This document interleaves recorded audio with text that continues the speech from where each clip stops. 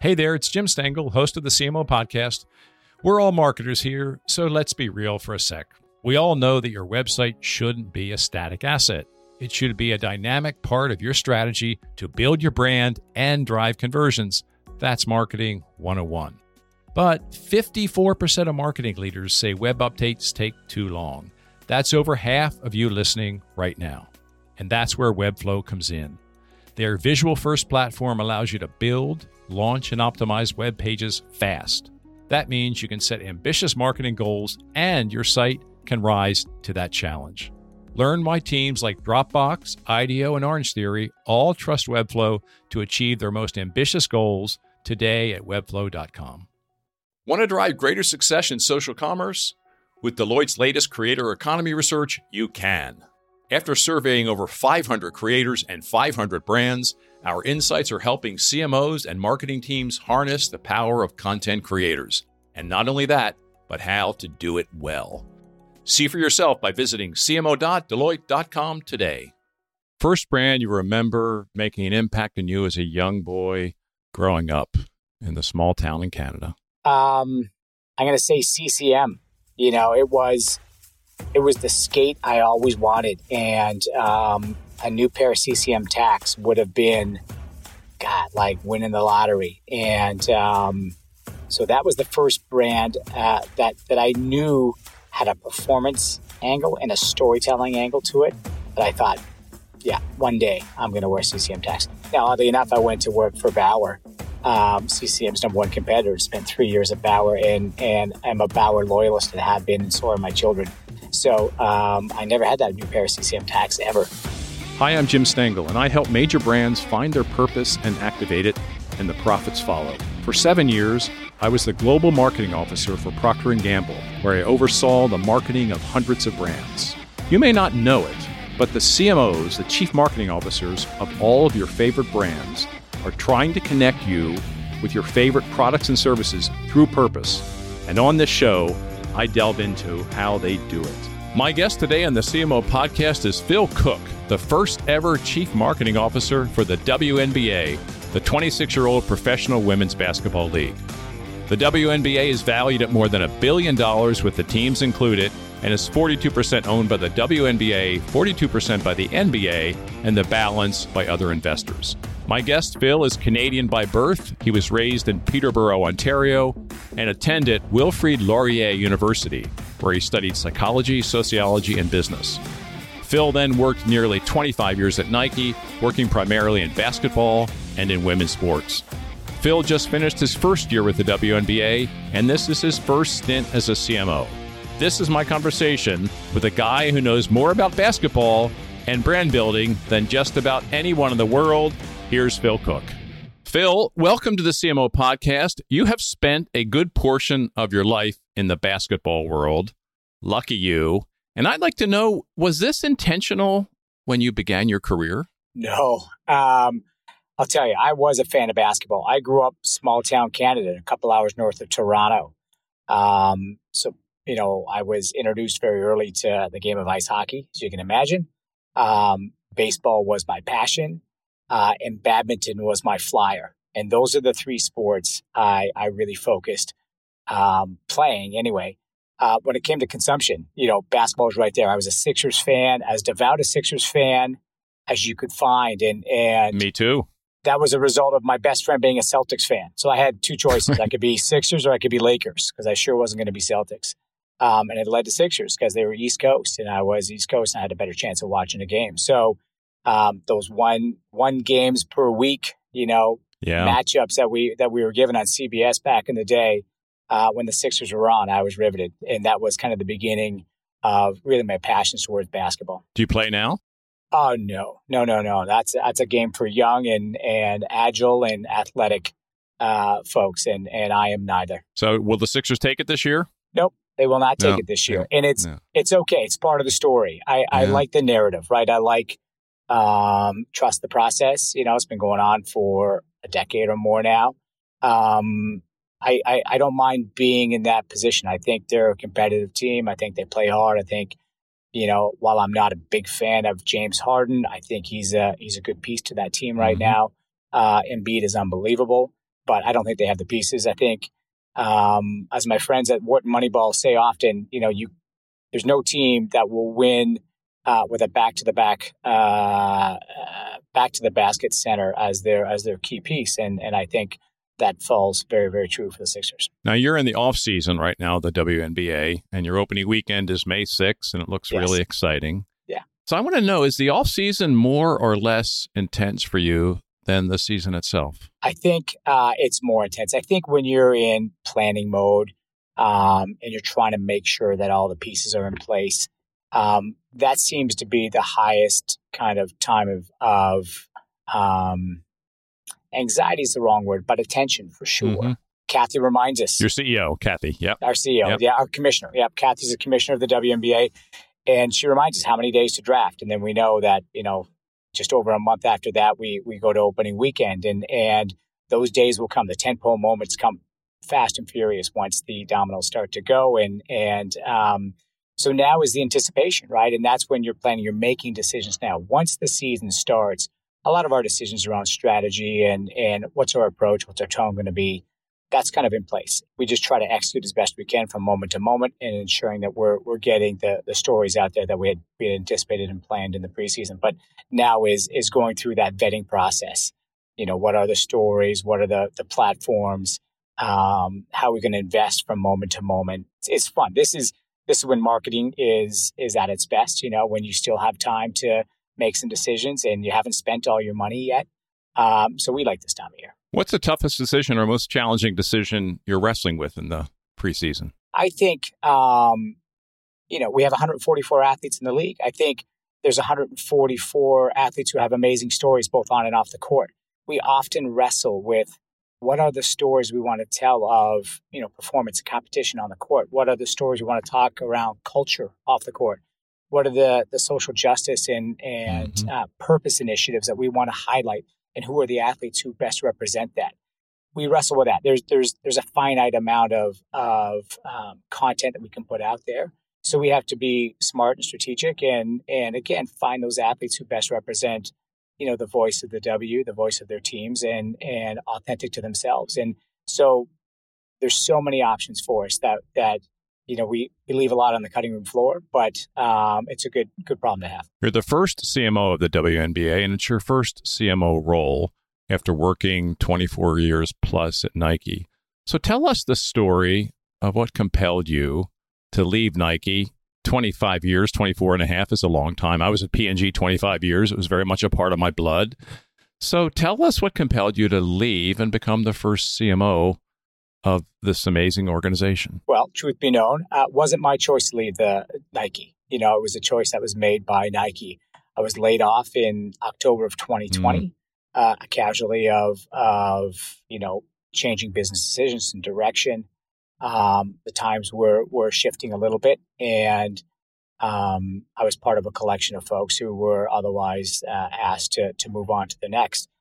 I knew I still had a lot in me. I knew I wanted a job where I could impact sport and culture. And I had a number of conversations with Kathy leading up to coming on board. And when we each recognized that there was an opportunity for me to join the W, it was a very swift onboarding from there.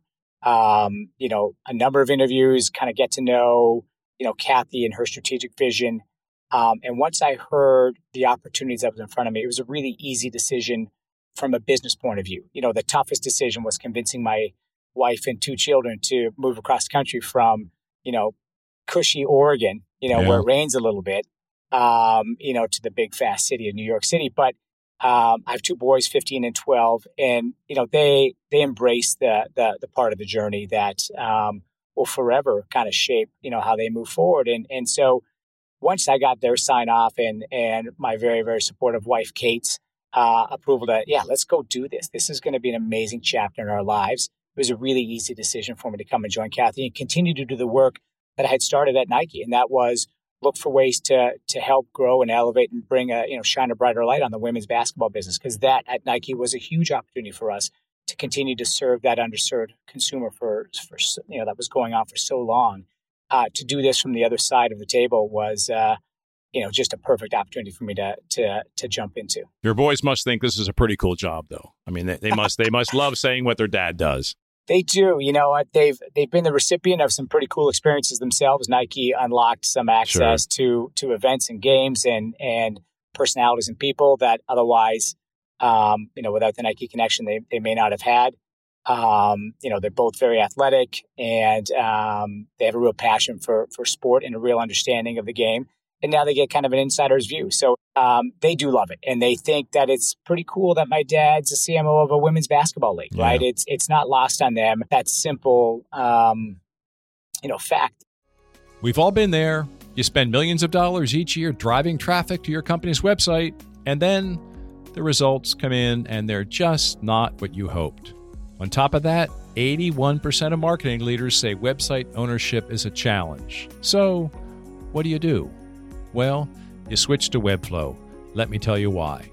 Webflow's visual-first platform empowers your team to own your company's most valuable dynamic marketing asset, your website.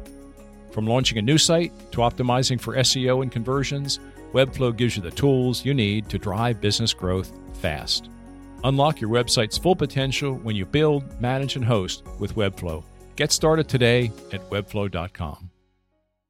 So tell us a bit about that. W is 26 years old. Why did they decide now is the right time to bring in their first CMO?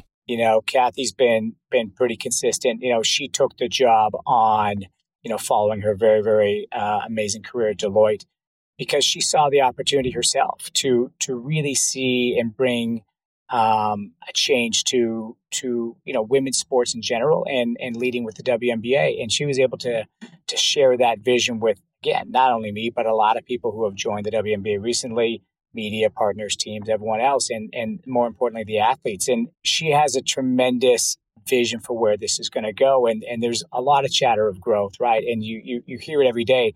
We've become a very relevant league in the sports pages of North America. And, that's always been our vision, right? We want to be heard. We want to lead conversations. We just don't want to follow.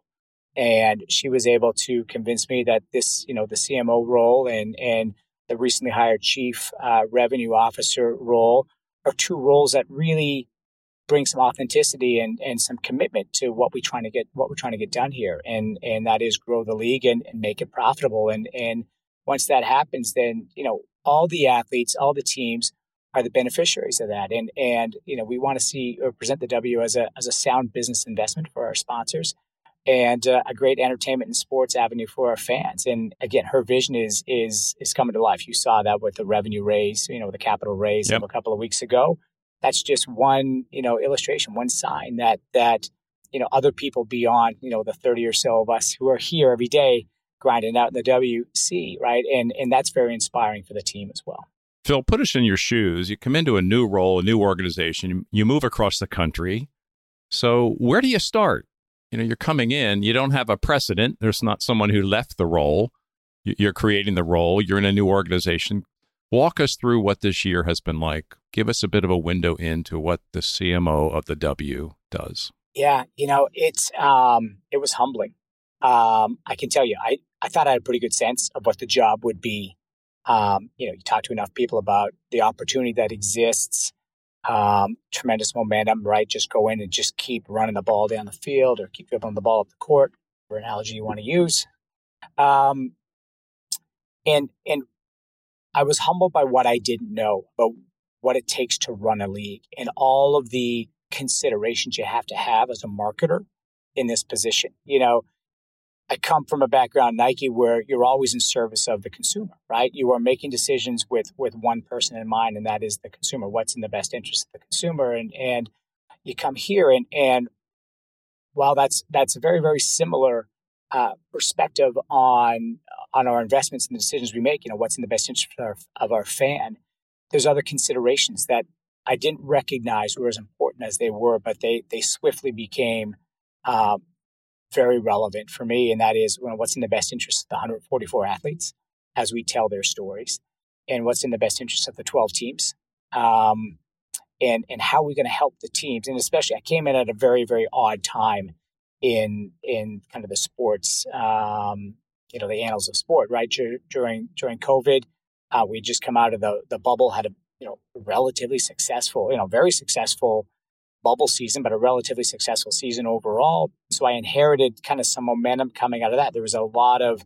very, very tired, but very motivated, folks around, both in the league and the teams and the athletes have all felt very good about what had just come about in 2020.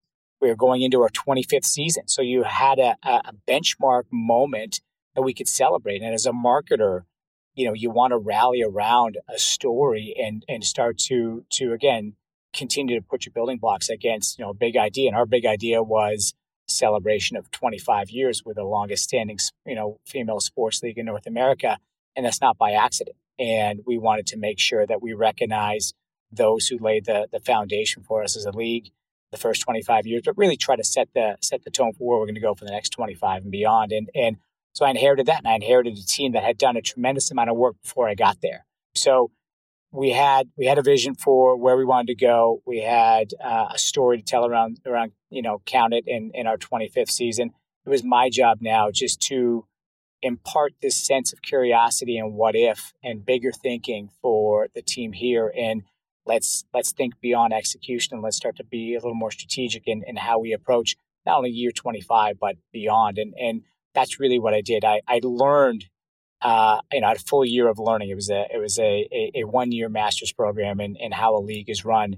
And Kathy, again, tremendous access for me, granted me tremendous access to the board of governors, to the teams, to the players, so I could learn as much as I could, in the sponsors, so I could learn as much as I could in preparation for season 26. While it was tiring, it was very learned, and we've created just a great team here now. We've added some folks to our team in marketing, and there's a real passion to kind of, we're very excited about the season that's ahead and to move on. So, I spent a year prepping the team for this year, and away we go. What are you happiest about over the last year in terms of your role? I think the team over the course of the year took the opportunity to see what's possible, right?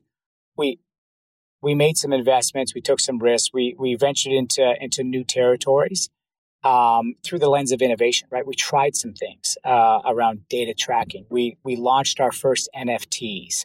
We had very serious discussions about bolstering our position in the space of wagering and fantasy sports. And now we see where this is leading into season 26. People really see that we no longer have to be waiting for permission to do things, right? They now have the momentum as we go into season 26.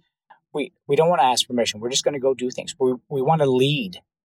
We don't want to just lead women's sports. We don't want to just lead women's basketball. We want to lead in how a league is presented to its fans. But I'm most proud of, beyond my marketing team, is understanding and realizing how players, team, and league are all aligned on so many aspects of the game, on the culture that surrounds the game, on the opportunity we have to influence social justice and purpose in society.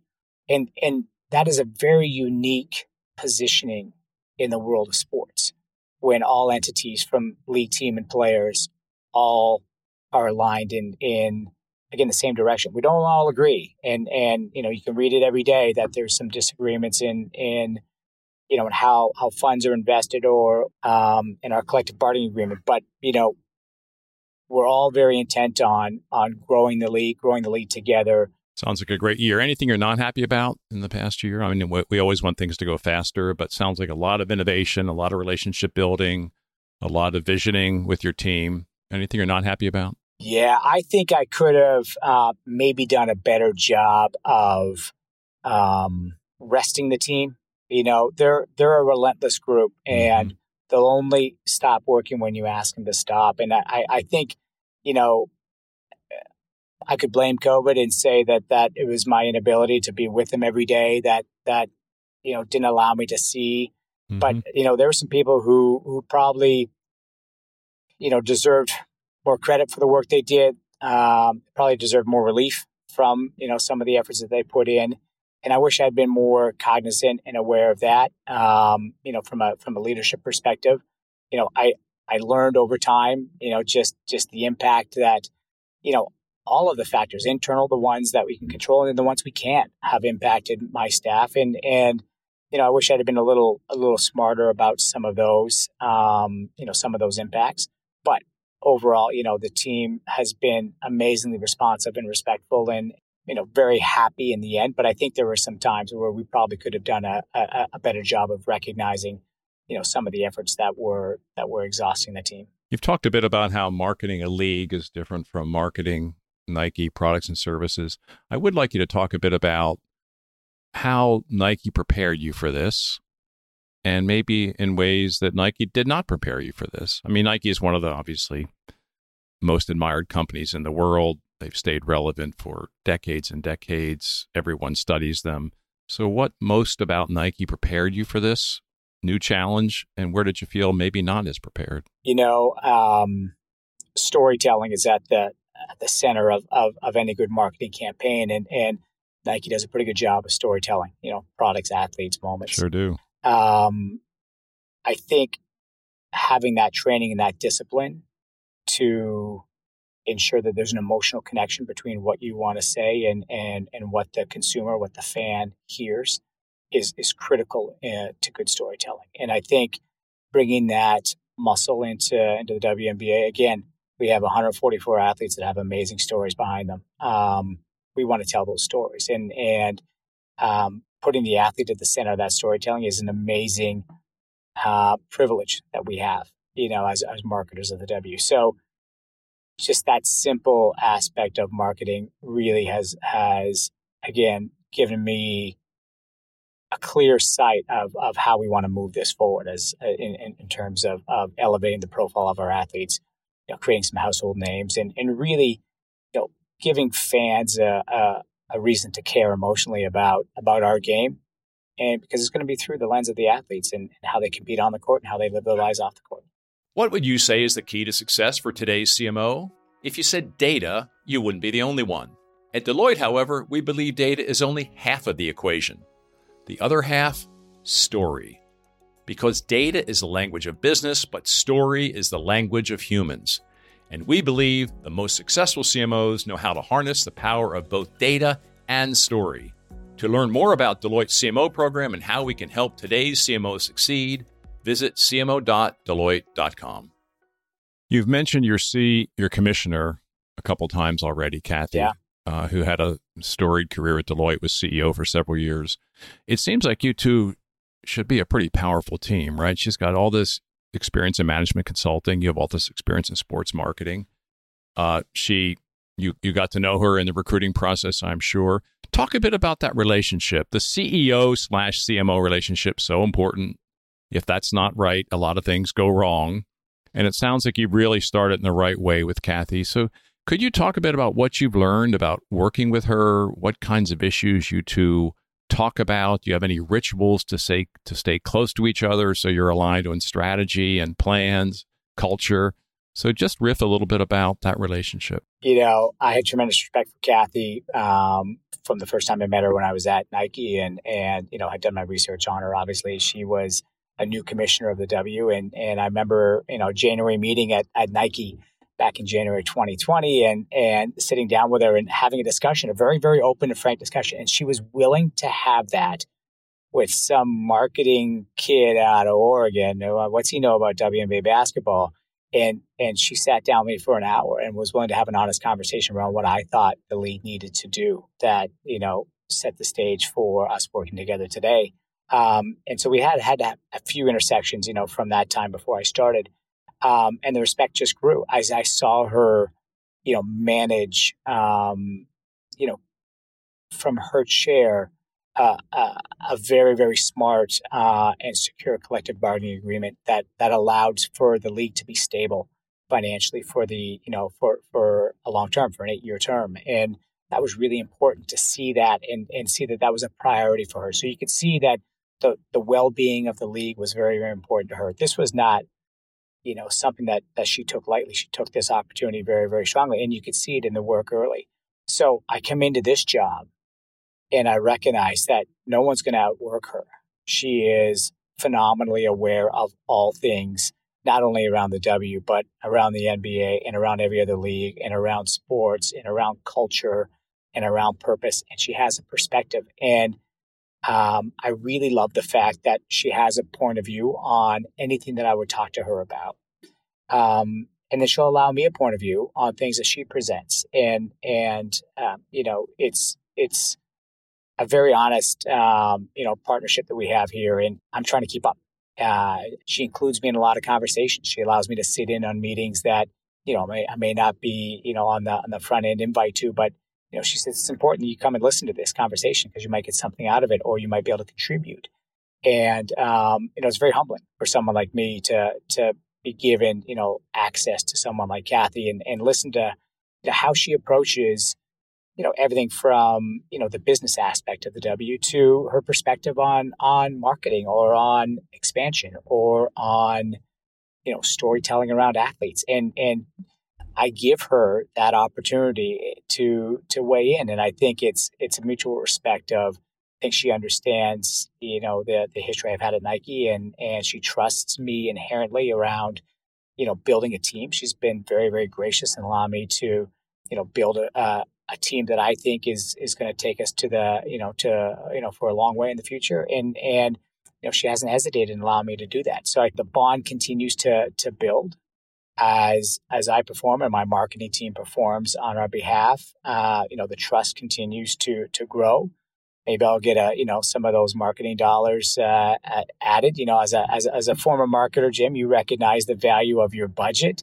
You're always asking for more. You get $1, you want $2. You get 100 million, you want 200.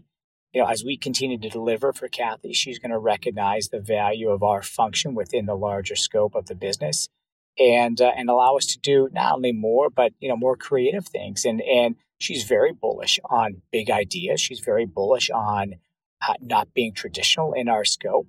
Coming from Nike, that's how you stayed ahead at Nike. Is you had to write the roadmap. You didn't follow anyone else's, and so I was able to bring some of that vision to her, and so far it's been amazing, a lot of fun. She sounds like a great boss. There's a lot you said in there, but the simple thing of inviting you to meetings where you may not be expected to be in. I mean, some of the best training sessions I had as a young leader at P&G was when my boss just said, "Hey, come to this meeting. You're going to learn something just by watching what goes on in this room." And we shouldn't underestimate the power of that with someone. You get to watch how leaders wrestle with decisions, with issues. You get an inside view on how the company works, how the league works. It's a powerful thing. It doesn't cost anything. But for everyone listening out there, think about who you include in experiences and meetings, because it goes a long way in training the next generation of your leadership. Yeah, I think you're bang on. I love that. Let's talk a bit more about brand WNBA. Every brand has its strengths. Every brand has its opportunities. This is a brand that is a league. We've already talked a bit about that. Tell us how you see your brand's strengths and your brand's opportunities. Our brand represents good. I think when I run into people and I tell them, I work for the WNBA, their first response is, "Oh my God, I love the WNBA." "Really? What do you love about it?" "Oh, the athletes are great. Like the stories, you guys care so much." There's something there. The WNBA, when you wear that orange hoodie around, you're saying more than you like women's basketball. Like you align with us from obviously an on-court perspective, right? You align with us likely in social justice, right? In purpose. And I think there's something very special about that. I think you recognize the orange hoodie it's a hoodie, so it's cool. It's culturally significant. You recognize that the W has some cultural cachet. And those are all things that are kind of within the DNA of the WNBA brand. It's great basketball. The 144 athletes are super culturally relevant and influential.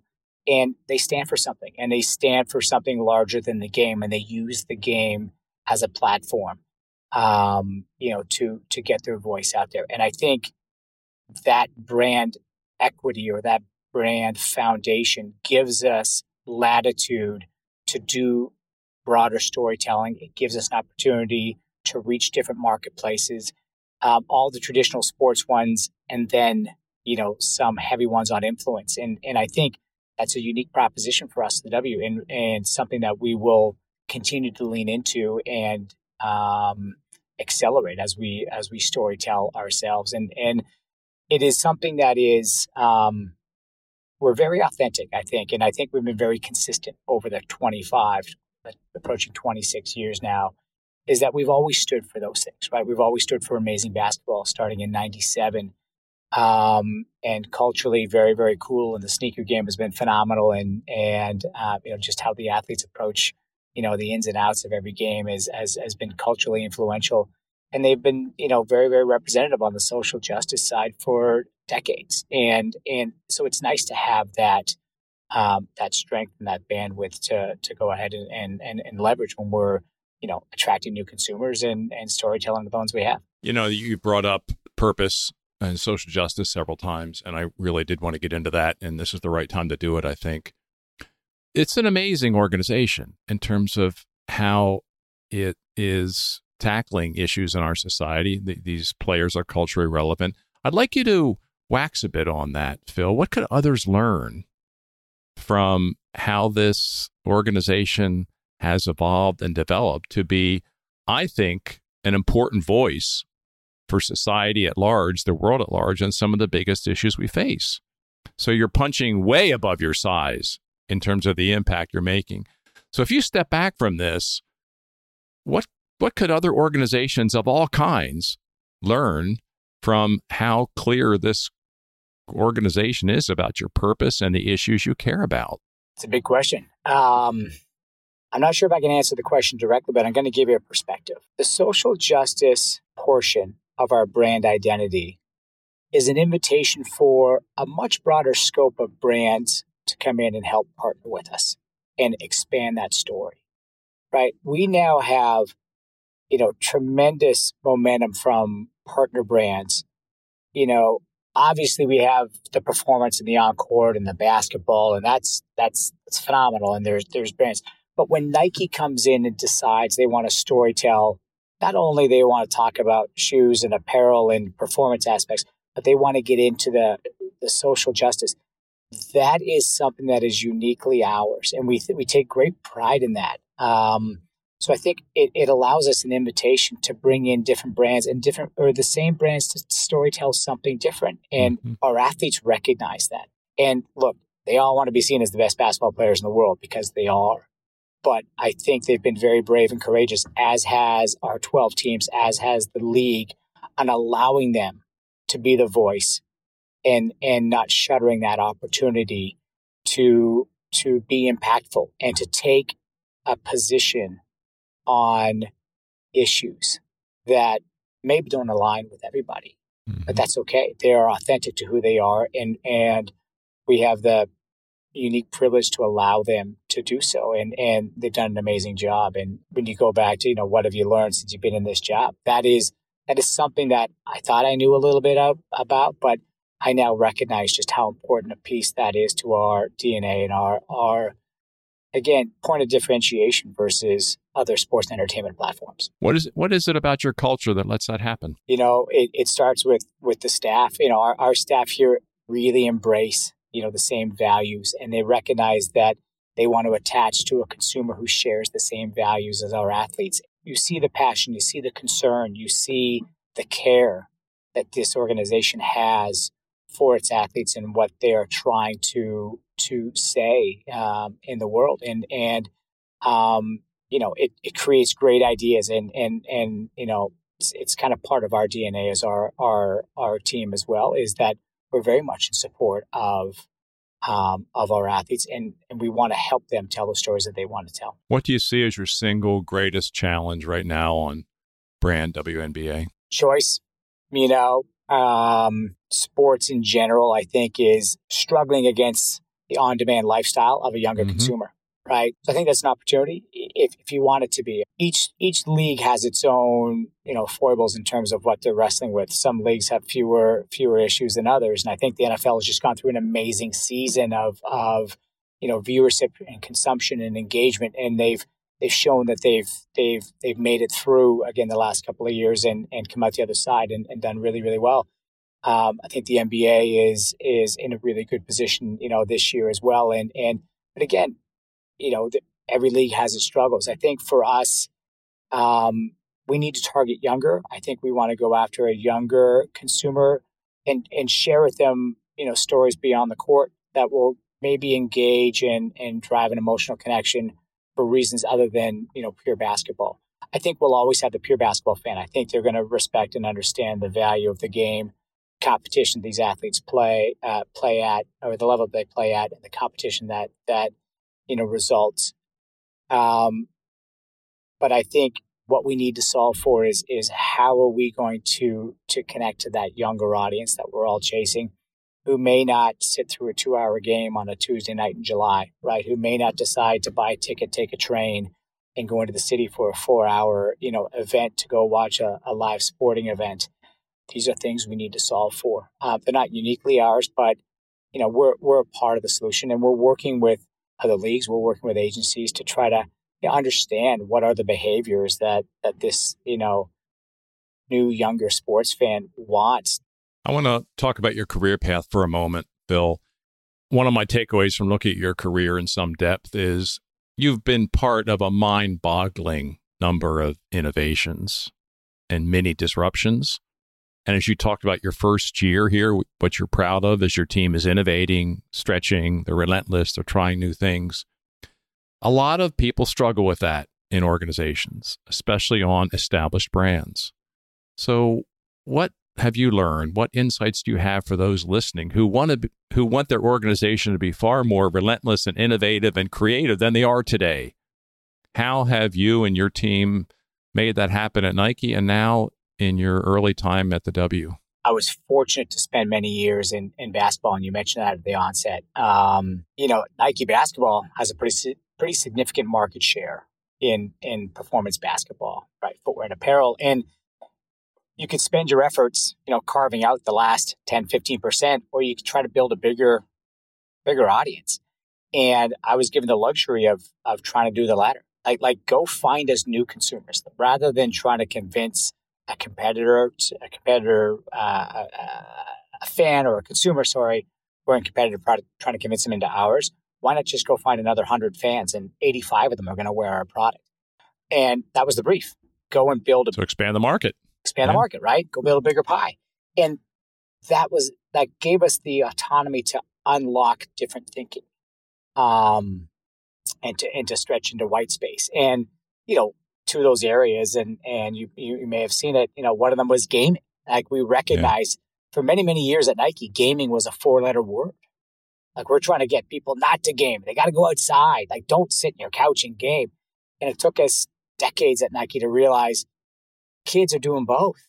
So let's talk to them while they're on their game and inspire them to, engage with the brand while they're in their environment and, the gaming environment. And that just opened up a ton of eyes. And, great partner like Take-Two with NBA 2K was a great partner. So this is the triangulation of three brands, the NBA, Take-Two, and Nike saying, what can we do to commercialize and engage, these fans while they're in the gaming environment? And we're able to do some cool stuff. Nike is now charging, very, very quickly into the metaverse. And we're very excited to be on the forefront of that work, years ago. I think the women's consumer was another space that was just, kind of discounted and we acquiesced to they can just go buy the men's stuff and just size down. But there was a lot of work to do on less about tech innovation, but more about innovation of product and building and design and storytelling. And we did new innovative storytelling on the women's side that led, again, once you get that female basketball player into the Nike ecosystem, they're going to go shop for other things. And we wanted to just present an option at Nike to, again, ask our product teams, ask our storytelling teams to think differently around how to do it. I had a luxury because we were trying to carve out a new audience. And I think it was it may have been uniquely ours, but I can tell you that it leads to a lot of new thinking across the board with marketers. If you give that opportunity to a small group, they can be on the front end of some pretty intuitive, it's a pretty unique ideas that could maybe be, shared elsewhere. I want to flip into the creative brief, the last section of our podcast. And the first question, do you ever shoot around with these amazing players? Oh, you would not find me within 50 feet. Like they don't need to see how bad I am. I would lose all their confidence as a marketer of the WNBA if they saw me on a court today. I think in my prime, right, I can tell you this, I averaged a point a minute as a senior in high school. Now, the underlying dig into that, I only played 18 minutes my senior year of high school. I scored 19 points in 18 minutes. That was the epitome of my statistical abilities in basketball. So yeah, no, you wouldn't. I will sit courtside and watch them play, but they will never see me shoot a ball for sure. The most memorable basketball experience in your life? I've had a few. Been to some Olympics, but I will tell you that when Shaq and Kobe won one of the championships in Los Angeles, I was escorted into the locker room for the champagne celebration in the background, and that was pretty cool. It's tough to top that one. Look, I've been to some amazing basketball shoots, and I've had some amazing times, working with and gaining insights from our athletes.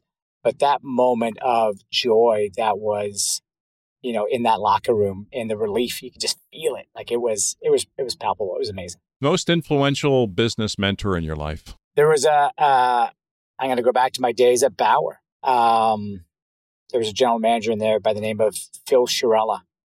And he was Big Phil, I was Little Phil. And, he was an amazing inventor. He invented the Lang molded hockey skate. I'm going to go back to my hockey skate roots. And he was a visionary. And he just looked at an industry like ice hockey that was so traditional.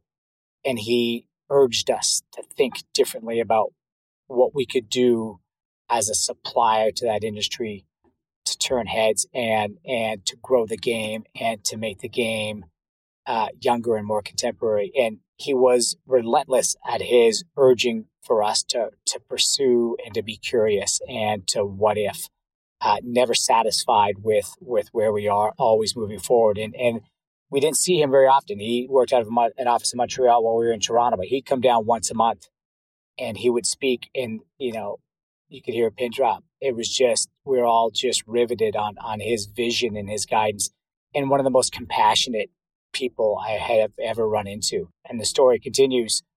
I did a couple of years up at Nike Canada, running the marketing department at Nike Canada, and Phil's daughter worked for me at Nike Canada. So, I had the fortunes of, at the time, when Tracy was working for me up in Nike Canada, her father, Phil, had passed away, that I was able to tell her stories of the impact that Phil had not only on me, but on the entire Bauer family and the entire hockey industry as a whole, because he urged all of the industry to move forward and to keep thinking and keep innovating. And the impact he had on what you see on the ice today is, unforgettable. So he was one of the most influential. That's a beautiful story, Phil. Who's the most inspiring person? Who has been the most inspiring person in your life? I think the most influential person growing up, I'm gonna do two. My parents, my dad had a work ethic that was second to none. Had amazing. What was his work? He was an engineer. He worked for GE his entire career. Oh, yeah. Okay. 45 years working for General Electric, and he was really, really good at his job. And he just went into work every day, didn't complain a day. Had amazing stories to tell around his successes, but he would never promote it. He was a phenomenal man because he trusted all of us. He gave us tremendous latitude to live our best lives, knowing that we were going to make good decisions because, we saw him make good decisions every single day. And my mother, one of the funniest people I ever knew, she was honest. She didn't trust us. She pushed us, and she checked our work, and she made sure we were in a curfew, and she made sure that we were following the right road. And between the two of them, the balance was so incredibly beneficial for me that I take those characteristics of storytelling and trust and humor. My mom was so funny. I take, those aspects of who they were as individuals, and I try to infuse that approach to how I live my life, personally and at work. It's I want to work hard, but I want to have fun doing it. I want to story tell, but I want to encourage and trust my team to do, the job that they're capable of doing. Phil, your discussion on family. I mean, I'm one of 6 children. My parents have passed away. I have a brother who passed away. So it rings true to me. And I just want to ask you, did you watch Coach K at Duke? Did you watch the ceremony after the last game at Cameron and how he spoke about his life, his friends, his family? I mean, I was very moved by that. Right. And you realize it takes time before you mature to recognize, and not everyone, expresses it the same way or makes their decisions solely based on that. But I do now. I think I'm at a point in my career where I want to do amazing work for amazing people and impact the world as best I can.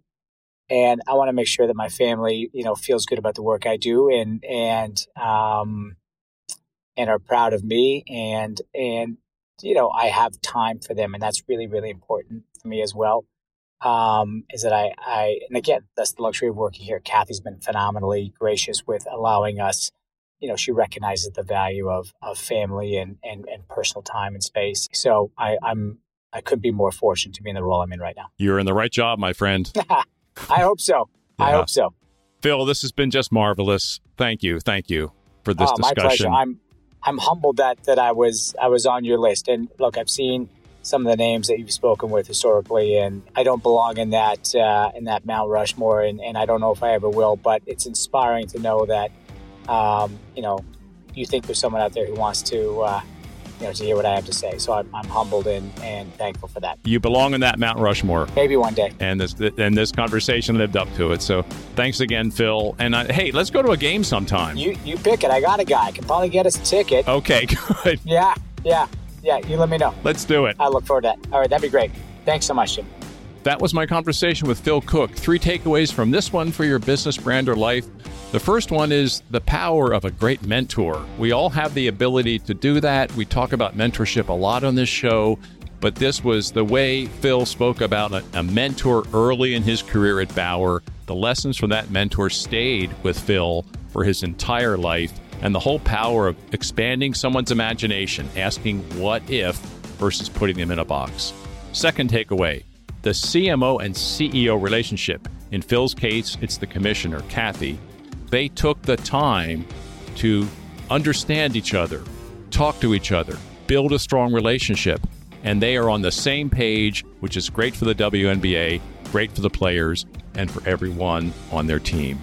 Third takeaway, I loved how Phil talked about how a league is different from a brand and that you make decisions based on the players, the team, and the fans and customers. That's a lesson for all of us. We need to think more about our teams, our customers, and everyone in our ecosystem, and doing things that engage and excite all of them.